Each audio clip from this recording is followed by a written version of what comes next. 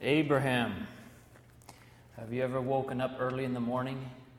Abraham was awakened that morning early to hear what he knew was God's voice speaking to him.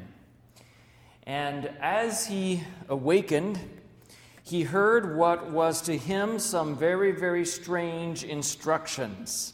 If you have your Bibles, you can turn with me to Genesis chapter 22. Genesis chapter 22, and we're going to begin reading with verse 1. Genesis chapter 22. Is this loud enough? Is it too loud? It's okay? All right. And it came to pass, Genesis chapter 22 and verse 1, it came to pass after these things that God did tempt Abraham, or test Abraham, and said unto him, Abraham, and he said, Behold, here am I. And he said, Take now thy son, thine only son Isaac, whom thou lovest, and get thee into the land of Moriah, and offer him there for a burnt offering upon one of the mountains, which I will tell you of. Can you imagine being awakened to such instructions from the voice of God? Can you imagine how Abraham must have felt? Abraham is not just instructed to take his son Isaac, but God reminds him through the language that he uses that he is his only son, Isaac. And not only that he is his only son, Isaac, but it's his only son, Isaac, whom he loves. There wasn't very many things closer to the heart of Abraham than Isaac. Isaac was the son of promise. Isaac was the one that was a miracle child. They had waited for him. They had tried, you remember, using their own attempts to fulfill the promise through Hagar and Ishmael, but that wasn't acceptable. That's not what God had in mind. And finally, Abraham, though he was an old man, and Isaac, though she was beyond, or Sarah, though she was beyond the years of childbirth, miraculously had a son. And this was the son of whom God had promised, I will make you your seed great, like the stars of heaven in number. If you can't number the stars, neither will you be able to number your descendants. Abraham knew that Isaac was the one. There was no question in his mind. And yet God is telling him in no uncertain terms, go and offer your son for a burnt offering. What would Abraham do? The Bible records in verse 3, Abraham rose up early in the morning and saddled his ass and took two of his young men with him and Isaac his son and clave the wood for the burnt offering and rose up and went into the place of which God had told him. Josephus records that this was not just the land of Moriah, but what became known as Mount Moriah, a very important hill in Hebrew history. And it says that on the third day, Abraham lifted up his eyes and saw the place afar off. And Abraham said unto his young men, Abide here with the ass, and I and the lad will go yonder and worship, and come again to you. And Abraham took the wood of the burnt offering, and laid it upon Isaac his son, and he took the fire in his hand and a knife, and they went both of them together. And Isaac spoke unto Abraham his father, and said, My father. And he said, Here am I, my son. And he said, Behold the fire and the wood, but where is the lamb for a burnt offering? Oh, you see, Isaac knew about offering to the Lord.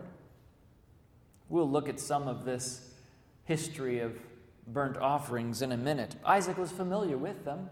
Ever since the days of the Garden of Eden, after they had been expelled from the gates of the garden, those two cherubim with their wings spread over the gate of the garden, with the light of the presence of God between them, and there an altar outside the gate where Adam and Eve and Cain and Abel, or at least Abel, sacrificed their offerings of lambs. God's people had continued the tradition. It wasn't just a tradition, it was the instructions of God. They were taught to offer these offerings as a sacrifice pointing forward to the Savior that would come. And so Isaac knew about this, and he says, here's the wood and here's the fire, but where's the lamb? And Abraham said in verse 8, my son, God will provide himself a lamb for a burnt offering. Oh, those are prophetic words.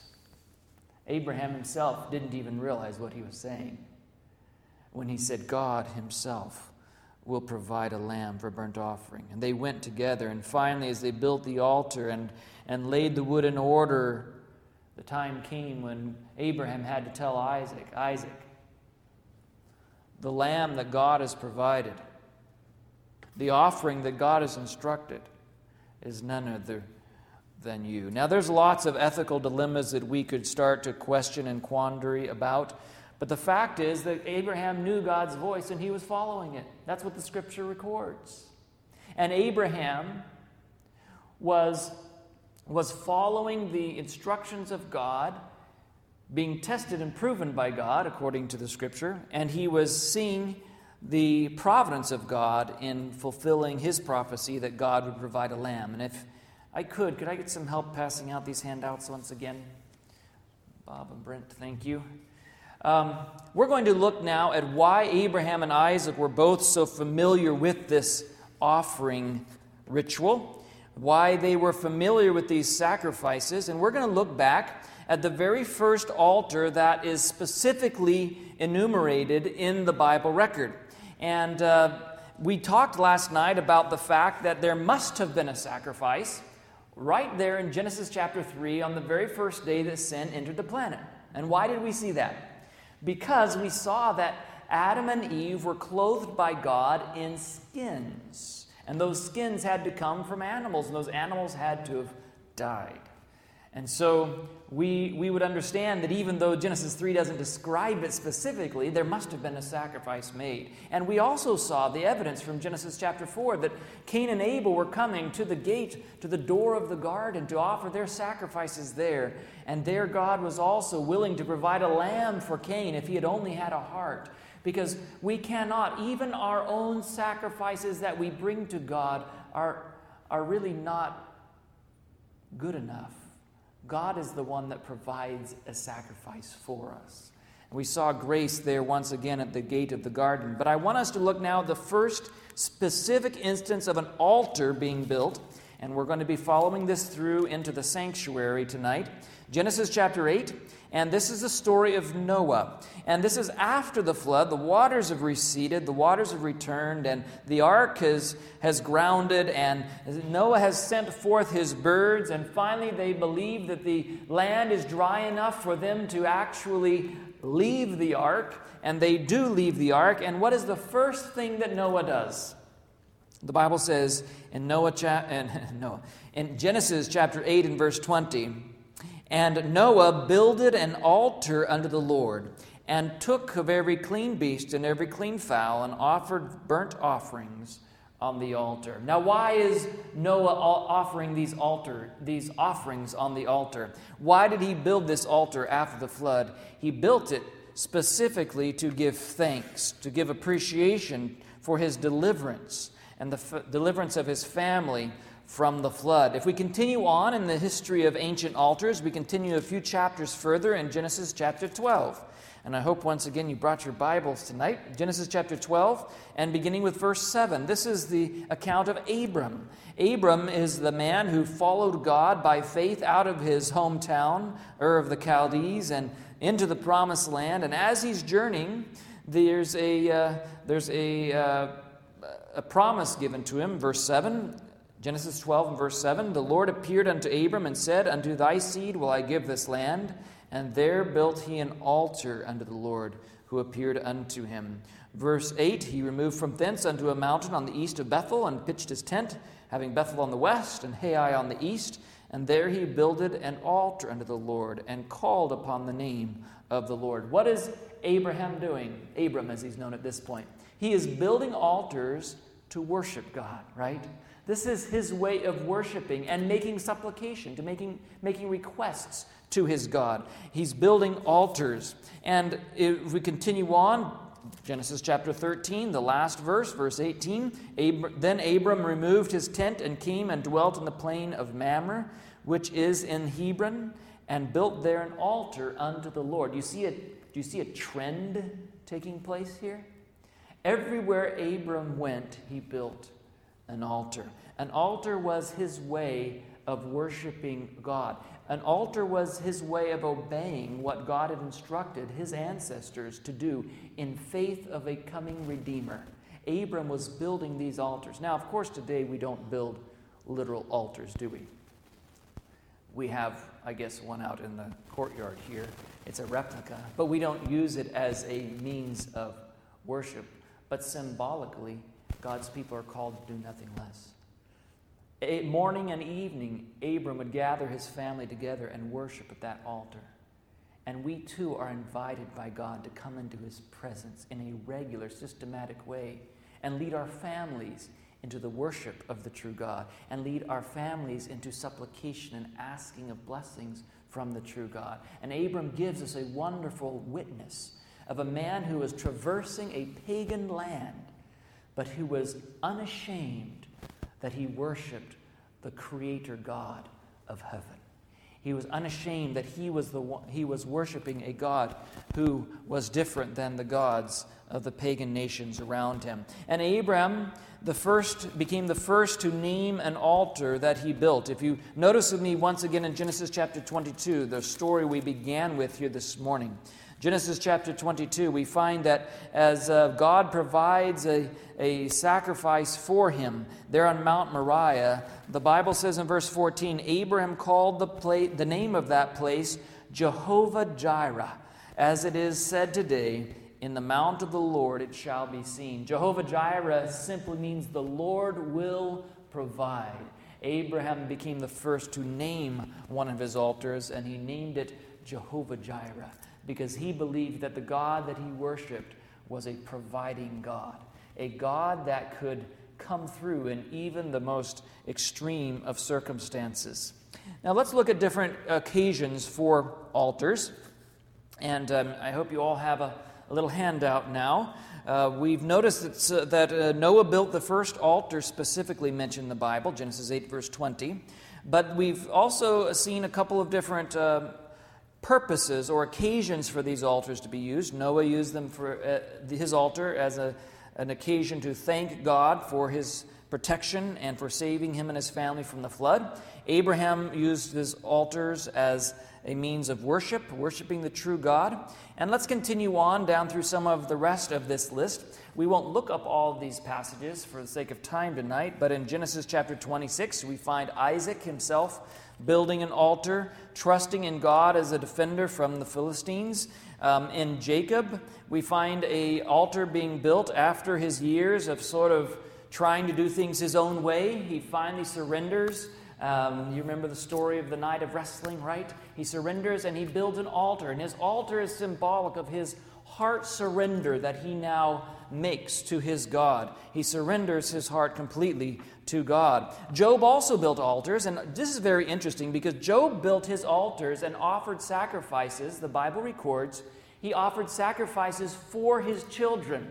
I like that because it is once again it's a model of how we also should pray for one another. We should pray for others. That's a biblical example that Job gave us. In fact, Job is sort of a predecessor of the sacrifices in the Hebrew sanctuary that would have been made on a daily basis for the congregation. There are some people who don't realize their spiritual danger. There are some people who don't realize their spiritual need. And Job felt that he needed to pray and offer sacrifices on behalf of his children. Now, that doesn't mean that God will save someone against their will.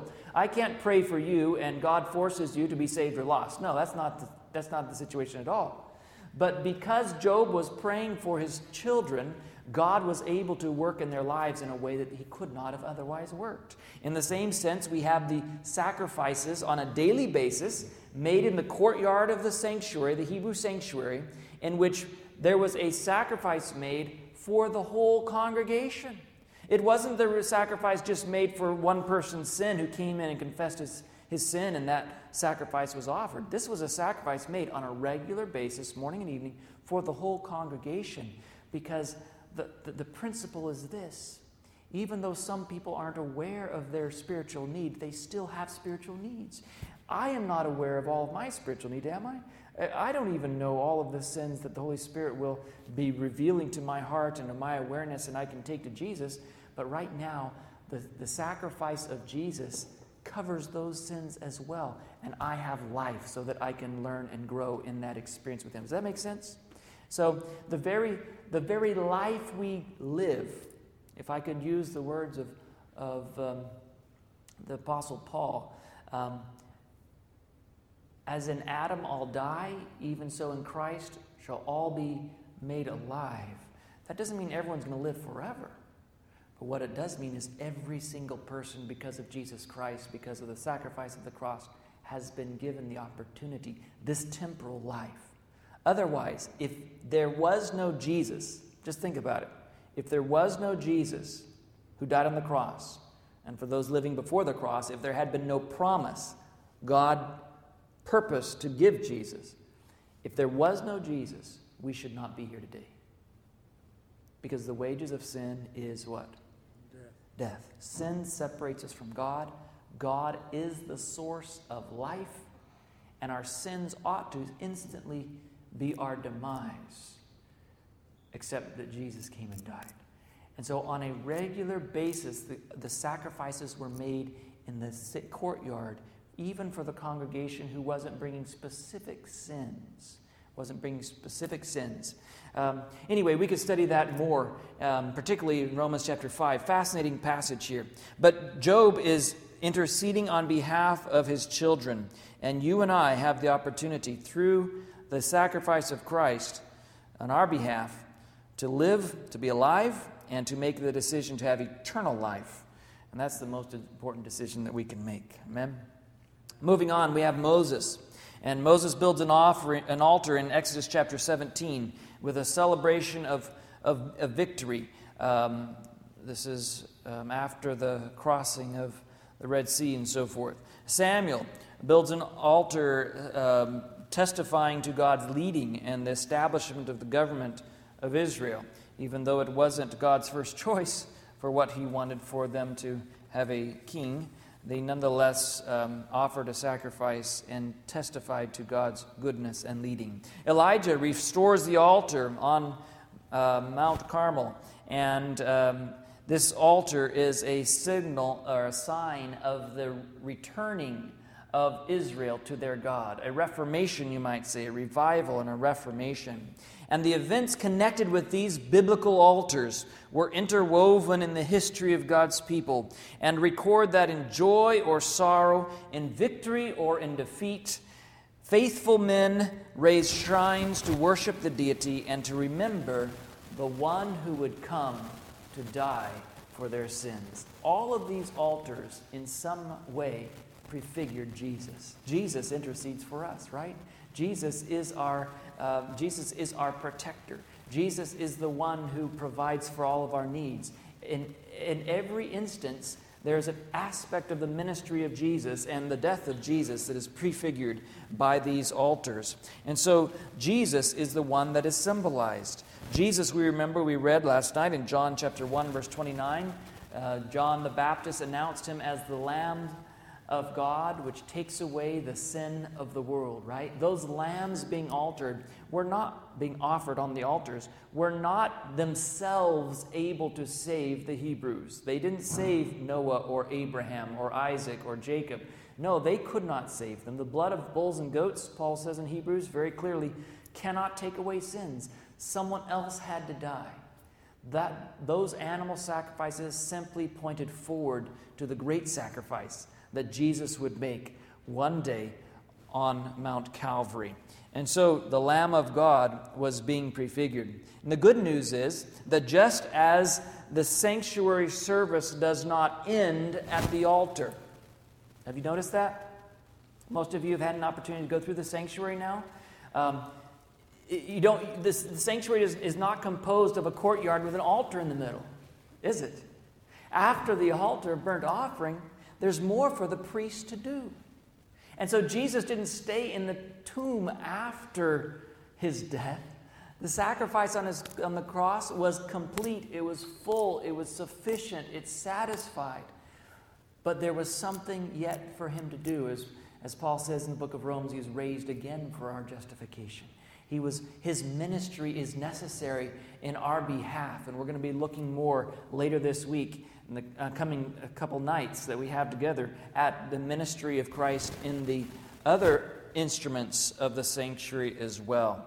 And so this symbol of the altar prefigures Jesus, who would die for our sins and also be raised again to minister for us. Now, I find this a very fascinating verse. This is before the temple is instructed yet. That's Exodus chapter 25. All the way back in Exodus chapter 20, God gives some very specific instructions about how to build altars. Isn't that interesting? Now, up to this time, we don't know much about how the altars were built. We know Noah built an altar, no specific description of what that altar looked like. We know that Abraham built altars. We believe they were probably made of stones, just from the context and the words being used there. But there's no specific description of what the altars looked like. In Exodus chapter 20, the last few verses of the chapter, God specifically says you can make earthen altars, so some sort of a maybe clay brick or clay formed altars. They were never just to offer sacrifices on the ground. That wasn't acceptable. They were always to be elevated. They could use stone altars, maybe even one large stone sometimes would be used. But there was something specifically that they weren't to do. If they made their altars out of stone, if you make me an altar of stone, God said, you shall not build it of hewn stone, for if you use your tool on it, you have what? You have profaned it. Isn't this very, very interesting? I find this to be very fascinating. Because here in altar, we've just seen altars pointed forward to who? Jesus, and the perfect sacrifice that he would make in our behalf. We understand that overwhelmingly it is the experience of justification that is pointed forward to by the altars, right? And the justification is something that we cannot put our own works into. And God says, your works are not to be included in an altar meant to symbolize the coming death of my Son. If you build an altar out of stone, they're to be the stones the way you find them, the stones the way I've made them, the stones the way they're naturally in their environment. You can't cut them, you can't shape them. You are not to touch them with an instrument that would profane the whole symbolism of the altar. Isn't that amazing? And what's even more amazing to my mind is that God puts this instruction about keeping human works out of the symbol of justification, the altar of sacrifice. He puts that instruction at the very end of Exodus chapter 20. You remember what's at the beginning of Exodus chapter 20? The Ten Commandments. And we might think that, the Ten Commandments are symbols of legalism, of salvation by works, right? That's the way some people might read that verse. And some people have certainly made them that, right? Israel did that. They made works their stumbling stone. That's very clear in the New Testament. But they weren't supposed to. You understand? They weren't supposed to. God here bookends the chapter of the Ten Commandments with an instruction about the altar, the greatest symbol of forgiveness by faith, the greatest symbol of justification through the works and righteousness of Jesus. And he gives us specific instructions right there. Your own human works are not to enter it. All symbolic. The problem is sometimes we don't read the rest of the story, do we? Sometimes we just read part, and we don't read the rest. And this was something I just recently learned. I never saw this in Exodus chapter 20. I never realized that in the last part of that chapter, God was using symbolism that he intended to protect his people from legalism, from salvation by works, attempting good works. So, he says, if you use your tool on it, you have profaned it. And this is a fascinating juxtaposition we see here in Exodus chapter 20. Now, if we come to the altar of the sanctuary, we turn to Exodus chapter 27. Let's look in Exodus chapter 27 at the instructions that God gave specifically about the altar of sacrifice in the Mosaic sanctuary. Exodus chapter 27, we find the first few verses, the instructions about building the altar of sacrifice. And it says in verse 1, "And thou shalt make an altar of shittim wood, 5 cubits long and 5 cubits broad. The altar shall be 4 square, and the height thereof shall be 3 cubits." So you're talking about roughly 6 feet or so, 5.5, 6 feet, 7.5 or so feet, 8 feet. There are different understandings of what a cubit is. Some leave it right at 18 inches. Some say it's a little more than that, 1.8 feet. But at any rate, you're talking about approximately 8 foot square and approximately 4 or 5 feet high altar. And it says, "Thou shalt make the horns of it upon the 4 corners thereof. His horns shall be of the same, and you shall overlay it with brass." And so let's just look a little more specifically at this altar. There were 2 materials to be used in constructing the altar: acacia, or as the King James calls it, shittim wood, with an overlay of copper or bronze plates. And if we were just to compare these 2 materials, we find the Bible speaks of them in various places as in sort of contrasting ways. Wood is spoken of in 1 Corinthians chapter 3 as being perishable, something that if it's tried by fire, it is consumed, right? And we know there's many other things that would bring about the demise of wood, from decay and termites and just simple rot. And bronze, on the other hand, is something that is enduring. And in the Bible, it's used in ways that it seems to be symbolizing might and strength and power. We're not going to look at all these verses. You can look some of them up if you like in the future. But they're using symbols. Usually when you talk about, for example, in the book of Daniel, when we talk about that voracious beast with bronze, we talk about Zechariah, the mountain of bronze, the mountain of the Lord, and Micah and Job, etc. And bronze is actually an alloy of 2 metals, copper and tin mingled together. If we were to talk about brass, it's more like copper and zinc. And all 3, copper by itself and alloys, we would today call brass and bronze, all 3 were existing in the time of Moses. So it's sort of difficult for us to say exactly which of these metals or combinations of metals this bronze altar was. If you might notice, the King James says bronze altar, or make it out of bronze. The New King James renders it brass altar. May seem like a very subtle difference, but at any case, it's an alloy made with copper, and copper is a very, very resistant to heat, resistant to decay, resistant to corrosion, and so forth. And it seems as though that God may be symbolizing something here in these materials. Humanity could be represented by the wood. In many instances, people are described as wood or trees. Psalm 1 talks about the righteous man as a tree planted by the rivers of water. And Isaiah points forward to Christ as a tree, and Matthew refers to him as a tree, etc. And so we may see here a mingling or a depiction of the mingling between the humanity of Christ, in which he came a little bit vulnerable, and at the same time the divinity of Christ, in which he is clothed and he is protected from the sin of this world. There's also interesting here the horns of the altar. In Scripture, horns are illustrations of strength and power. We could notice that in Psalm 89, verse 24. We notice also that horns were used as containers for anointing oil, and horns were used as instruments to call God's people to worship. These are all ways in which horns were used, even in spiritual rituals. The horns of the altar were sometimes used as a refuge for desperate men.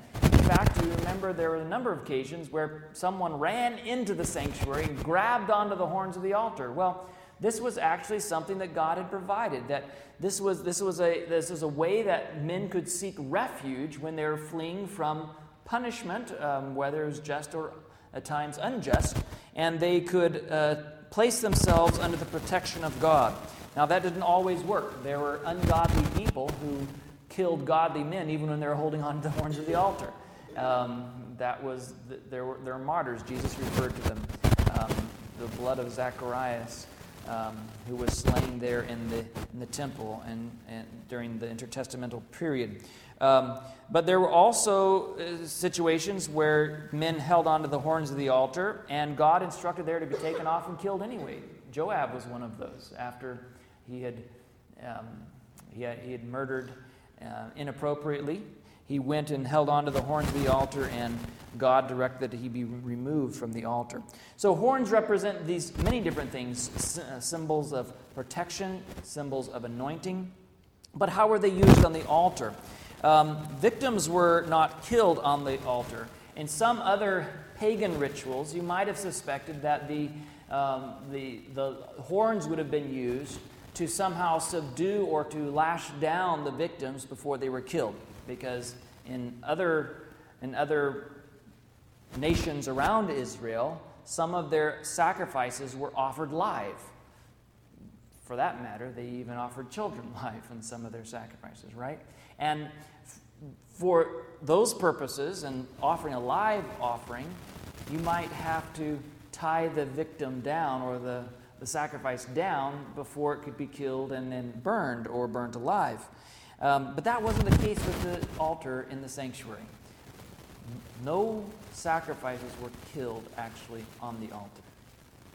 They were sacrificed, if you want to say it, they were killed before they were placed on the altar to be burned. They would be taken just a little bit north of the altar, and there was a ritual in which the priest would, or the sinner, would place his hand on the head of the sacrifice and confess his sins and transfer the sins to the sacrifice in symbol, of course, and then with his own hand, if it was a sin offering, with his own hand the sinner would slice the throat of the offering, and the priest would collect the blood. Then parts of the offering would be burned, parts of the offering would be kept and eaten by the priests, and we'll get into that in just a little more. Let's look a little more at this altar, though. The altar of burnt offering is one of the names, Mizpah Ha'ala, from Hebrew to ascend, and it conjures up an understanding of the smoke that would come off of the top of the altar, smoke being sort of this symbol of complete immolation or consumption by the flames, consumption by the fire. Another name for the altar was altar of whole offering, and it pointed to the complete, consumption of every portion of the sacrifice. And two instances of these names of the altar referred to are in Exodus 30, the altar of burnt offering, and Deuteronomy 33. Now, it's interesting, when we look at this name, altar of whole offering, we see that must have been what Paul was referring to when he speaks in Romans chapter 12. And if you have your Bibles, look with me there. When he speaks to Christians, the New Testament, of course, is replete with sanctuary language, especially the book, the writings of Paul. Paul being such a scholar of the Hebrew system. Romans chapter 12, we see here Paul using clear, explicit sanctuary language when he says in verse 1, I beseech you therefore, brethren, by the mercies of God, that you present your bodies a what? Living sacrifice, holy, acceptable to God, which is your reasonable service. And be not conformed to this world, but be transformed by the renewing of your minds, that you may prove what is that good and acceptable and perfect will of God. And so the symbolism or the mental picture that Paul would be raising in the minds of his countrymen would be that we are to make ourselves as sacrifices for Jesus. Now, that doesn't mean that we offer ourselves literally, physically. No, not at all. But we give him our best and our all, right? And that's the only sacrifice that God really can accept, isn't it? A whole sacrifice. We can't just give him part of our hearts and part of our lives. He wants our whole hearts. Unfortunately, though, we have wandering hearts, and sometimes it's easy for us to, we have good intentions. We want to place ourselves on the altar of His sacrifice, but sometimes we want to get up, and we don't want to stay there. And it's my prayer that I can learn to evermore be surrendered and on the altar of Jesus. As one person prayed, for my life to be spent for Him. As Paul would pray, I will very gladly, again in sanctuary language, I will very gladly spend and be spent for you, be poured out. That would be more like a flower offering he was referring there in 2 Corinthians.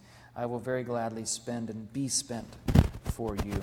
And so these are the names that the altar could be given, and was referred to at times. There were other names as well, but those two we'll just look at briefly here this evening.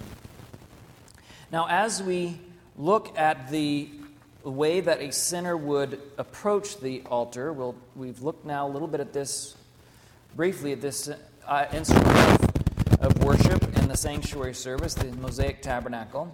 And we would notice that if we were a sinner, we would have to approach the altar. We would have to get to the altar by some means. In the very beginning, when God told Moses to build the sanctuary, He said, "Let them make me a sanctuary that I may" what? That I may dwell among them. In other words, God wanted to be close to His people. But He could not risk the misunderstanding or the lack of understanding of His people if they should not realize the seriousness of sin. And so God is doing, he's doing, you might think of it a little bit like a juggling act here. He's trying to be as close as He can with His people, and yet at the same time communicate His holiness and the exceeding sinfulness of sin. Sin separates us from God. Is that pretty clear? That's what happened in the beginning. We looked at last night, the angels, 2 Peter chapter 2, verse 4. God spared not the angels that sinned, right, but cast them out of heaven. God didn't spare Adam and Eve, or in a way He did, but He couldn't keep them in Eden, right? He had to divorce them out, as that Hebrew word essentially means. He had to separate them, a painful separation from a very intimate relationship which He desired and wanted and pined for. He had to send them out of the garden. And so sin separates us from our God. And so he's coming down to the camp of Israel, and in order to be close to them and at the same time communicate His holiness and their need for some rectifying of their sin problem, He places the sanctuary and the sanctuary process as a way of approaching Him. And if you'll remember, there was a distance to be kept from the camp of Israel to the ark. The ark was where His presence dwelled, of 2,000 cubits, or about over half a mile, around half a mile. So there were to be a distance. And so I haven't found actually any artwork that would properly illustrate that, because it'd be sort of hard. If you had half a mile of empty plaza, which the Bible records, around the tabernacle, it'd be hard for us to see in a painting the tents at all, right? They'd be like these little minuscule things off in the distance. But you understand the basic idea, that plaza should be much larger. And as a person would be convicted of their sin, as they would realize that they had sinned and they needed to exercise faith in the coming Redeemer, the one that would die for their sins, their coming sacrifice, as they would come and they would start passing through their neighbors' tents carrying a lamb, or if they were too poor, they would be carrying 2 turtle doves or 2 pigeons, or if they were too poor for that, they could carry an ephah of flour, right? There was nobody to be excluded from the sanctuary service. As they came with their sin offering, whatever it was, the best they could afford, as they made their way through the tents, you can just imagine what people would have done, right? It's not that much different today. We have the little, people like to sort of watch and whisper. Have you ever noticed that? I don't think human nature is much different. And I can just imagine, oh, what did Jephthah do today? I wonder if he yelled at his wife again. I wonder if he did that. I wonder if he did this. And pretty soon rumors would flow, but it didn't matter. Listen, the worship of God is between the soul and God. Amen? Let people say what they're going to say. But in order to make your way to the temple in the first place, you had to care more about what God thought about your life than what other people thought about your life. Doesn't that make sense? There had to be a humbling of the pride. And that's a hard thing. But it's the first step towards getting closer to God. God is there. God is wanting to dwell with His people, but He wants more than that. He wants a personal relationship with us. And to do that, we have to put aside what people think and go to seek the favor of God. And Jephthah would make his way across that plaza and into the temple and went into the courtyard. And as he entered the courtyard, he would go through that gate. And if you've been through the tour, there's probably been some, you've heard something about that. But that gate represents what or who? So much of the sanctuary represents Jesus, doesn't it? Jesus says, I am the door. Talking about John chapter 10, the sheepfold, right? I am the door, and if someone will enter it, they'll find safety, they'll find salvation. And so the door through which they entered into the courtyard represented Jesus. There was no other way. There was only one way into the sanctuary. God could have made it convenient for the Israelites, coming from all four directions with all 12 tribes scattered around the sanctuary. He could have made it convenient and made 4 doors. But that would have ruined the symbolism of it, right? And as they came into the sanctuary, God made very specific instructions as to which way the sanctuary should be oriented. So that as they came into Jesus, as they entered through Jesus in the door, they had their back which direction? They were facing west and their back was to the east. And the most common religions of the day were actually sun-worshiping religions, and they all oriented their temples the opposite direction, so that in worship services they were always facing east. God says, no, you're going to turn your back on the things of the ways of the world. You're going to be 180 degrees different from the way the world thinks and the way the world worships and the way the world does things, and you're going to face the opposite direction with your back to those things. Why? Because you're entering through Jesus, the only way. You're entering into the door, into the path of salvation, if you want to say. And so these symbols would be confronting each sinner, Jephthah or whoever he was, as he made his way to the temple. And as he got there, he would take his lamb and he would confess his sin. A lamb if he was able to offer it.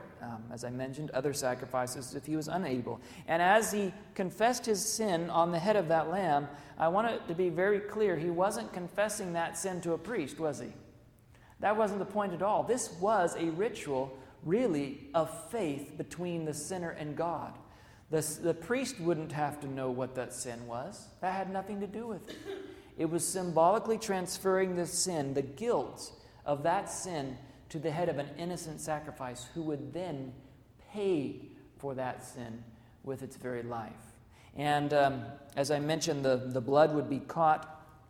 The sin would be the sinner would cut the throat of the lamb. The blood would be caught, and then some of that flesh would go to the altar of burnt offering. Some of it would go to feed the priests. Some of the blood would be sprinkled on the horns of the altar and sprinkled before the veil inside the sanctuary itself. All symbolism of what would happen in the true tabernacle, which the Lord pitched and not man, right?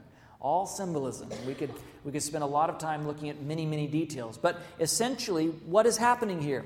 And I want to go through this very, very quickly because we're running out of time.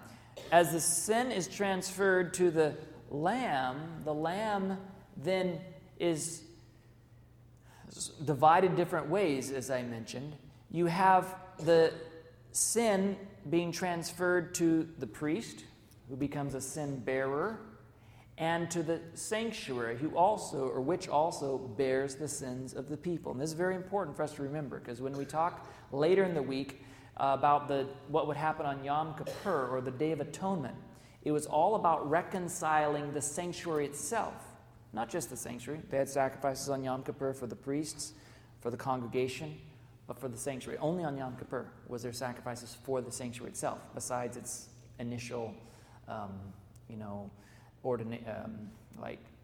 what do you call the christening or whatever, however dedication, thank you. Besides the original dedication, only on Yom Kippur were there sacrifices made for the sanctuary itself. And that's because throughout the year, sin was being transferred, carried by the priests, carried by the sanctuary, records of sin that would then be expunged and finally done away with forever, untraceable. That's a whole nother study we'll get into when we talk about Yom Kippur. Jesus becomes, as the priest, partaking of the flesh. Jesus becomes our sin bearer in type. You understand that? And we'll look at the Bible in that just a second. And so the priest eats that lamb representing part of that sin. Now, I want you to notice a couple of things before we move on here. Jeremiah chapter 17 and verse 1. If you question the fact that the Hebrews understood their sins to be in type, in figure, transferred to the sanctuary, we notice what Jeremiah says in Jeremiah 17 verse 1. He says, "The sin of Judah is written with the pen of iron, and with the point of a diamond it is graven on the table of their heart and upon the horns of" what? Your altars. Now, do you think Jeremiah is literally saying that there's a record of sins that is engraven in some sort of a micro engraving on the horns of the altars? Whether he's referring to both altars, I'm sure, the altar in the courtyard, the altar of incense, because blood was sprinkled there as well. No, it's not a literal record of sins, is it? But it was symbolically, because that's where the blood was sprinkled. That blood represented the sin that cost the life of the innocent sacrifice. And it was transferred to the sanctuary. It was transferred to the priest who ate of the flesh and became a sin bearer. 2 Corinthians chapter 5 and verse 21 makes it very clear what happens in not the typical, but in the real plan of salvation. "For he has made him who knew no sin to be sin for us, that we might become the righteousness of God in him." Think about that verse for a while. This is probably one of the most amazing mysteries. How God could lay the sins of the world, my sins and your sins, on the Savior. How it's not just. This verse goes beyond just Jesus bearing my sin. It says Jesus became my sin. Just like the priest eating the flesh of the sacrifice, that would become a very part of him. Jesus in a real sense took my place. He became sin for me. And it's not just Jesus becoming sin. Paul makes it very clear. He says, "He who knew no sin." For you and I, our consciences are somewhat, maybe I should speak for my own. I don't mean to pass judgment, but we've lived in this world and sin becomes a little more mundane, right? Where we don't realize the exceeding horror of sin. But for Jesus, who knew no sin, who had a pure conscience, who had always had an unbroken relationship with his Father, for Jesus to become sin, friends, that's what killed him. The Romans didn't kill Jesus. They were shocked that Jesus was not only dead, but he'd been dead for a while. His blood had already separated, right, to the platelets and the liquid. And he'd been dead for a while. The cross didn't kill Jesus. Cross was a slow means of torturous death. People lived for days, over a week, often on crosses, Roman crosses.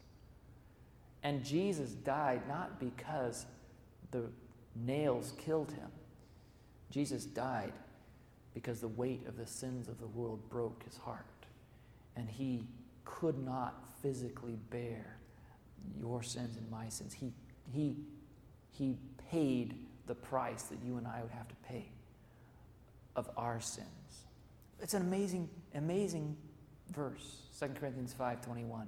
God made him to become sin for us who knew no sin, that we might be made the righteousness of God in him. That first phrase boggles the mind. The second phrase, that's pretty glorious, isn't it? God offers freely his righteousness for you and for me. Our righteousnesses are as filthy rags, but Jesus' righteousness is offered that it might be applied to our account, that we might become who he was. He became who we are, that we might become who he is. He suffered our death that we might experience his life. What a story. No wonder it's called the good news, right? And so what we find in the sanctuary service are all the elements of what we would today in theological terms call justification. We find repentance. Where do we find repentance in the sanctuary service? What is repentance, by the way? It's a sorrow for sin, right? It's a remorse. It's feeling sorry not for getting caught. Judas was sorry he got caught betraying the Son of Man, right? But it's a sorrow that we've done something that hurt Jesus, and it's a willingness to turn away from it. And for a sinner, for Jephthah to leave his tent and to walk through the camp of Israel and carrying his sacrifice, and to go across the plaza with all the wagging tongues and busybodies and gossipers that there must have been in the camp of Israel, it's clear that he had to have a heart of repentance, or at least he was supposed to, right? That was the whole point. I'm sure people eventually got to a point where it was a badge of honor and they were proud and it was all works. But it was supposed to be a humbling of the heart and a willingness to take this journey through Israel for forgiveness. And then there's confession, right? As he would confess his sins on the head of the lamb, there was a confession that took place, and there was faith in the forgiving power of the blood of Christ. And so these are the same elements that you and I are called upon to experience still today, right? We're called to experience, it's a gift from God, repentance. When the Holy Spirit works on our hearts, when we see what we've done, when we see the ways that our lives have fallen short of the glory of God, because all of our lives have. When we see those aspects that we're not proud of, and we're willing to say, Lord, I want to put that behind me. And we turn our back on the things of the world, and we walk to the temple seeking Jesus, the door, and we enter it and confess and forsake our sins. Those are all the elements that God clearly spells out for us in the New Testament of the gospel, of forgiveness, of justification. And so this is the experience that God wants us to have. In Romans chapter 5 and verse 1, he says, therefore, having been justified by faith, we have peace with God through our Lord Jesus Christ. How are we justified by faith? The Bible says if we confess our sins, he is faithful and just to what? Forgive us our sins and to cleanse us from all unrighteousness. And so forgiveness comes when we, by faith, claim the promises of God. We, by faith, are looking back to Calvary, just as surely as by faith the sinners back then were looking forward to Calvary. It's all about Jesus, friends. The only way that a sinner can be saved, whether it's Abraham and Isaac or whether it's in 2013, the only way a sinner can be saved is by the blood of Jesus and by exercising faith in that blood. That's the only way that we can be saved.